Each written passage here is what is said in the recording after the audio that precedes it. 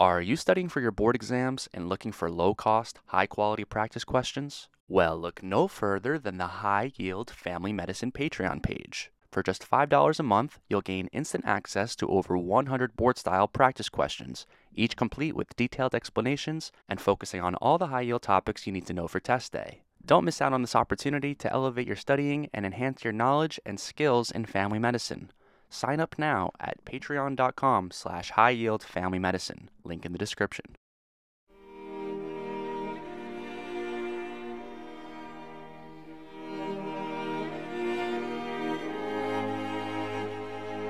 Hello, and welcome to episode 3 of the High Yield Family Medicine Podcast.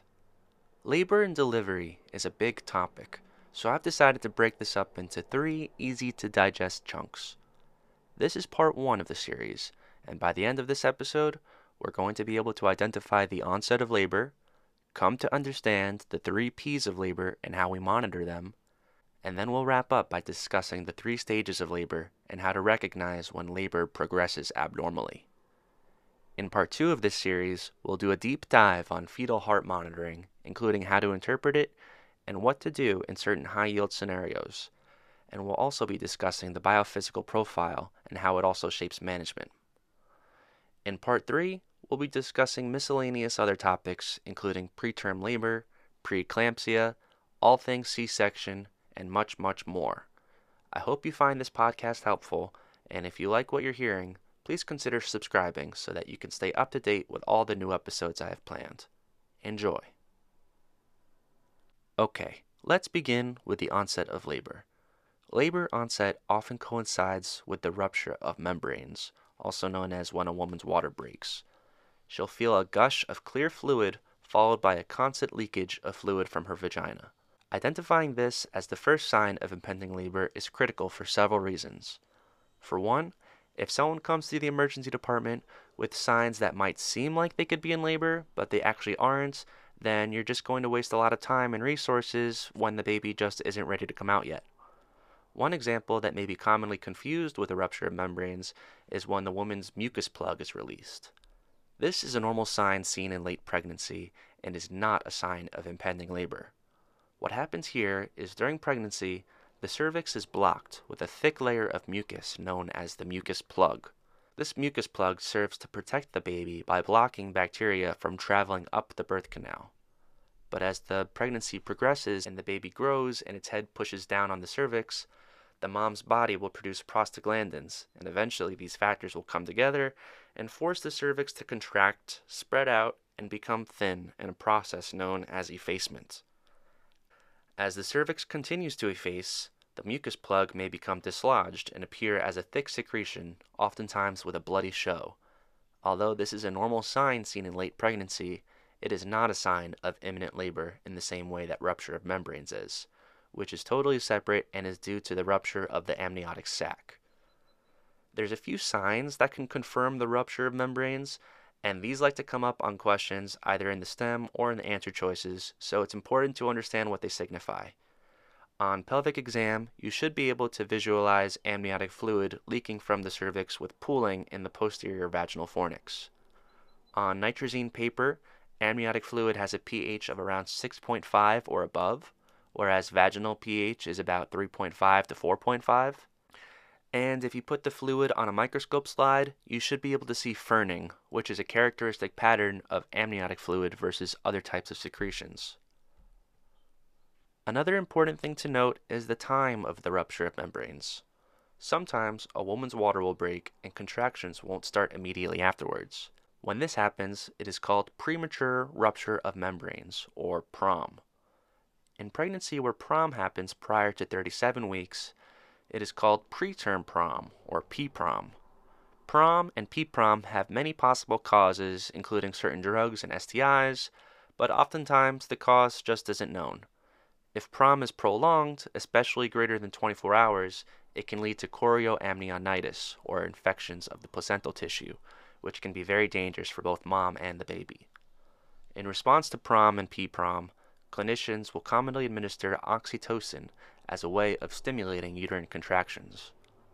Other issues associated with PROM include placental abruption, which is where the placenta detaches from the uterus too early, and compression of the umbilical cord. But we'll talk about these and other complications of labor in parts 2 and 3 of the series. Successful labor is dependent upon 3 factors: maternal efforts and uterine contractions, fetal characteristics, and pelvic anatomy. These factors are classically referred to as passenger, power, and passage, or the 3 Ps. The 3 Ps are monitored using multiple modalities, including serial cervical examinations, fetal heart monitoring, and cardiocultography, which measures the force of contractions.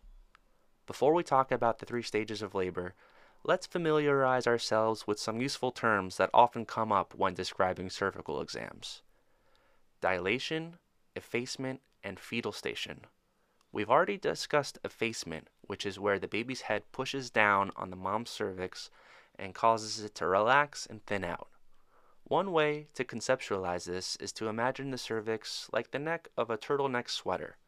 For most of the pregnancy, the cervix, which is the neck of the sweater, is about 3.5 to 4 centimeters long. As the baby descends into the birth canal, the neck of the sweater gets stretched out more and more and becomes thin and flat.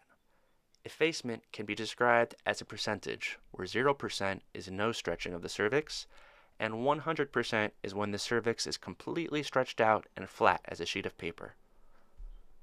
Dilation is a term used to describe the degree to which the cervix is opened and is expressed in centimeters. For example, a cervix that is fully dilated is about 10 centimeters. And lastly, fetal station is a measure of how far down the birth canal the baby's head has descended.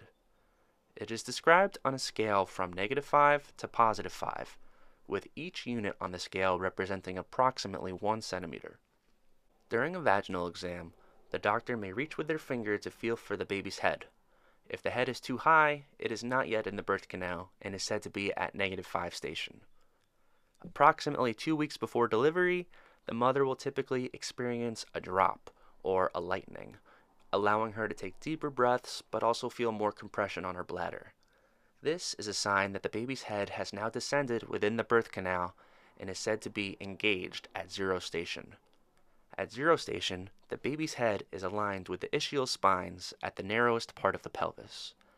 As the baby's head descends further, it starts to get into the positive end of the scale, and just before birth, as the baby's head descends and fills the vaginal opening, it is at +5 station. Clinicians will use the terms dilation, effacement, and fetal station as a way to track the progression of labor and to communicate with other team members in a standardized way. Now that we understand these basic terms, let's discuss the 3 stages of labor. Broadly speaking, the 3 stages of labor are as follows. The first stage of labor encompasses all of the physiologic changes that occur within the birth canal as it prepares for the passage of the baby. The second stage of labor is the actual delivery of the baby. And the third stage of labor is the delivery of the placenta. Stage 1 can be subdivided into early labor and active labor. Early labor is defined as the onset of labor up until when the cervix is dilated to about 3 to 6 centimeters. Early labor, or latent labor, can normally last up to several hours, up to 20 hours in nulliparous women, and 14 hours in multiparous women. During this time, contractions become persistent, strong, and more frequent. Frequent cervical checks are not recommended during early labor, as the cervix is expected to dilate relatively slowly, and each exam carries the risk of contaminating the birth canal with bacteria. Early labor continues until the cervix is dilated to 6 centimeters, at which point active labor begins. Active labor is the period during which the cervix is dilated from 6 centimeters all the way to maximal dilation at 10 centimeters. At this point, the cervix should be monitored every few hours to track the rate of dilation. During active labor, there should be an expected cervical dilation rate of at least 1 centimeter every 2 hours. If during active labor the cervix dilates less than 1 centimeter every 2 hours, this is said to be a protraction of active labor, and management consists of augmenting contractions with oxytocin. If there is no cervical change after 4 hours of adequate contractions, or 6 hours of inadequate contractions, then this is said to be an arrest of active labor, in which case an intervention such as a C-section is indicated. Now, before I move on to the second stage of labor, I just mentioned the phrases adequate contractions and inadequate contractions. What did I mean by this? Well, remember the cardiocotography I mentioned earlier? This is a monitor that is placed on the mother's abdomen during labor, which measures the intensity of the pressure generated from uterine contractions. Contractions tend to come in waves, and these waves can be recorded over time. If you isolate a 10-minute window of cardiocotography and add up the pressure at the peaks of each of the contractions, then you are left with a number expressed in Montevideo units. If the number you get by adding up all the peaks within any 10-minute window period is above 200 Montevideo units, then the contractions are said to be adequate. We'll talk more about cardiocotography and fetal heart monitoring in part 2 of this series. Moving on, the second stage of labor describes the period when the cervix is maximally dilated at 10 centimeters up until when the baby is delivered. As the baby descends through the birth canal, it undergoes a series of so-called cardinal movements in order to best position itself for its journey into the world. First, it will flex its neck so that its chin is to its chest. Then, it will undergo internal rotation such that the baby's occiput is facing the mother's pubic symphysis. Next, the baby's head and neck will extend as it passes underneath the pubic symphysis, then upwards towards the vaginal opening. By now, the baby's head will be visible from the outside. At this point, external rotation occurs by allowing the baby to face either the right side or the left side of the mom, with one shoulder aligning anteriorly below the pubic symphysis and the other shoulder facing posteriorly towards the sacrum. Maternal pushing, along with gentle traction of the head, will allow for delivery of the anterior shoulder, and upward traction will allow for delivery of the posterior shoulder, at which point the rest of the body will follow. Sometimes, the anterior shoulder will not readily deliver beyond the pubic symphysis. This is an obstetrical emergency called shoulder dystocia. And what is the most common cause of shoulder dystocia? That's right, it's macrosomia due to gestational diabetes. If shoulder dystocia occurs, it can lead to nerve palsies, anoxic brain injuries, and maternal trauma. There are a number of maneuvers that could be implemented in order to ensure delivery with shoulder dystocia, and these maneuvers tend to come up a lot on board exams, especially testing you on the order in which you should try these maneuvers. The very first step when faced with shoulder dystocia is to perform the McRoberts maneuver, in which the mom's legs are flexed against her abdomen, allowing the pelvis to open and allow for delivery. McRoberts maneuver is the least invasive of everything else I'm going to describe after and should always be attempted first. If McRoberts doesn't release the anterior shoulder, the next step is to perform the Rubin 1 maneuver, which is to use your hands to apply suprapubic pressure. If this doesn't work, then the clinician must attempt more invasive methods, starting with the Rubin 2, which involves the physician inserting their fingers into the vagina to reach the posterior aspect of the anterior shoulder and adduct the anterior shoulder so that it becomes internally rotated in front of the baby's chest.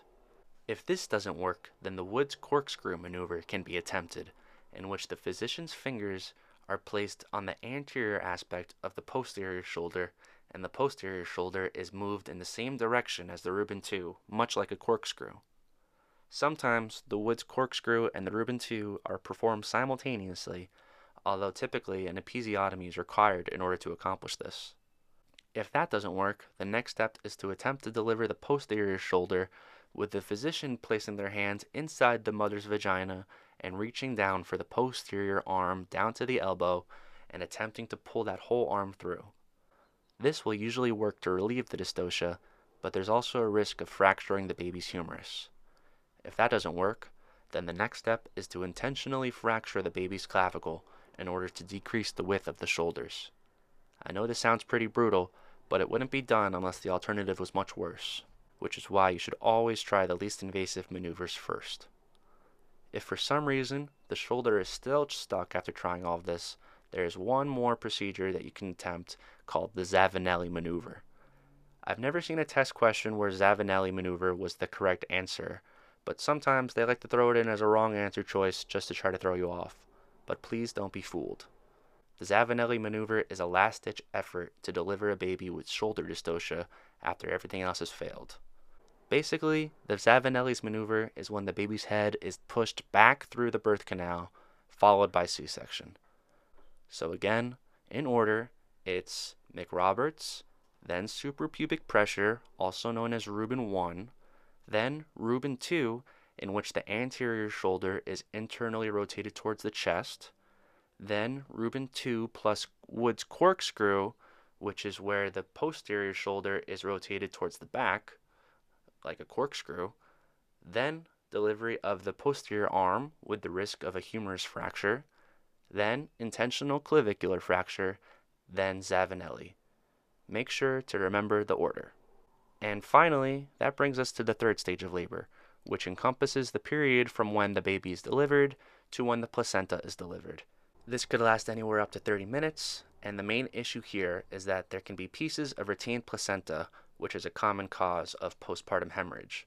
But we'll talk more about this and other causes of hemorrhage in greater detail in part 3 of this series. Alright, now that we have a good grasp on labor onset, the 3 Ps, and the 3 stages of labor, let's do some practice questions before we move on to part 2, where we'll be discussing fetal heart rate monitoring and the biophysical profile. Question 1. A G2 P1 27-year-old woman presents to the emergency department reporting progressively consistent contractions and stating that her water broke 4 hours ago. Which one of the following signs is consistent with the rupture of membranes? A. Vaginal secretions with a pH less than 4.5. B. Bloody mucus vaginal secretions. C. Ferning noted when observing the fluid under a microscope. Or D. Noting an effacement of 30% on cervical exam. C. Ferning is a characteristic feature of amniotic fluid under a microscope. Amniotic fluid is clear, unlike a mucus plug, which is a sign of late pregnancy and does not necessarily indicate impending labor. Similarly, partial effacement also begins in late pregnancy and does not necessarily indicate impending labor. Question 2. A G1 P1 25-year-old woman is in the labor and delivery unit and you want to determine if her labor is progressing appropriately. On cervical exam, she is 7 centimeters dilated. On her last exam 3 hours ago, she was 6 centimeters dilated. Assuming adequate contractions, which of the following accurately describes the progression of labor? A. The early stage of labor is in arrest and a C-section is indicated. B. The active stage of labor is in arrest and a C-section is indicated. C. The active stage of labor is protracted and uterine contraction augmentation is indicated. Or D. Labor is progressing normally. Answer: C. The active stage of labor is protracted and uterine contraction augmentation is indicated. The active stage of labor begins at 6 centimeters dilation and has an expected dilation rate of 1 centimeter every 2 hours. This patient has dilated from 6 centimeters to 7 centimeters over the course of 3 hours. Thus, her active stage of labor is protracted. The management in this case is to augment her uterine contractions using oxytocin. Question 3. Which of the following signs are consistent with an arrest of active stage of labor? A. No cervical change in 2 hours with Montevideo units less than 200. B. No cervical change in 2 hours with Montevideo units greater than 200. C. No cervical change in 5 hours with Montevideo units less than 200. Or D. No cervical change in 5 hours with Montevideo units greater than 200. Answer: D. No cervical change in 5 hours with Montevideo units greater than 200. Arrest of active labor is defined as no cervical change for 4 hours with adequate contractions, determined by Montevideo units over 200, or no cervical changes for 6 hours with inadequate contractions determined by Montevideo units less than 200. Question 4. A G1, P1, 31-year-old woman with gestational diabetes is delivering a baby who is large for his gestational age. During delivery, the baby's anterior shoulder is unable to pass under the mother's pubic symphysis. After performing the McRoberts maneuver, the baby's shoulder is still unable to be delivered. Which of the following is the most appropriate next step in management? A. Suprapubic pressure. B. Rubin 2. C. Wood's corkscrew. Or D. Zavanelli maneuver. Answer A. Suprapubic pressure. Suprapubic pressure, also known as the Rubin 1, is the last non-invasive maneuver to perform before attempting any more invasive procedures, such as Rubin 2, Wood's corkscrew, or Zavanelli when treating shoulder dystocia.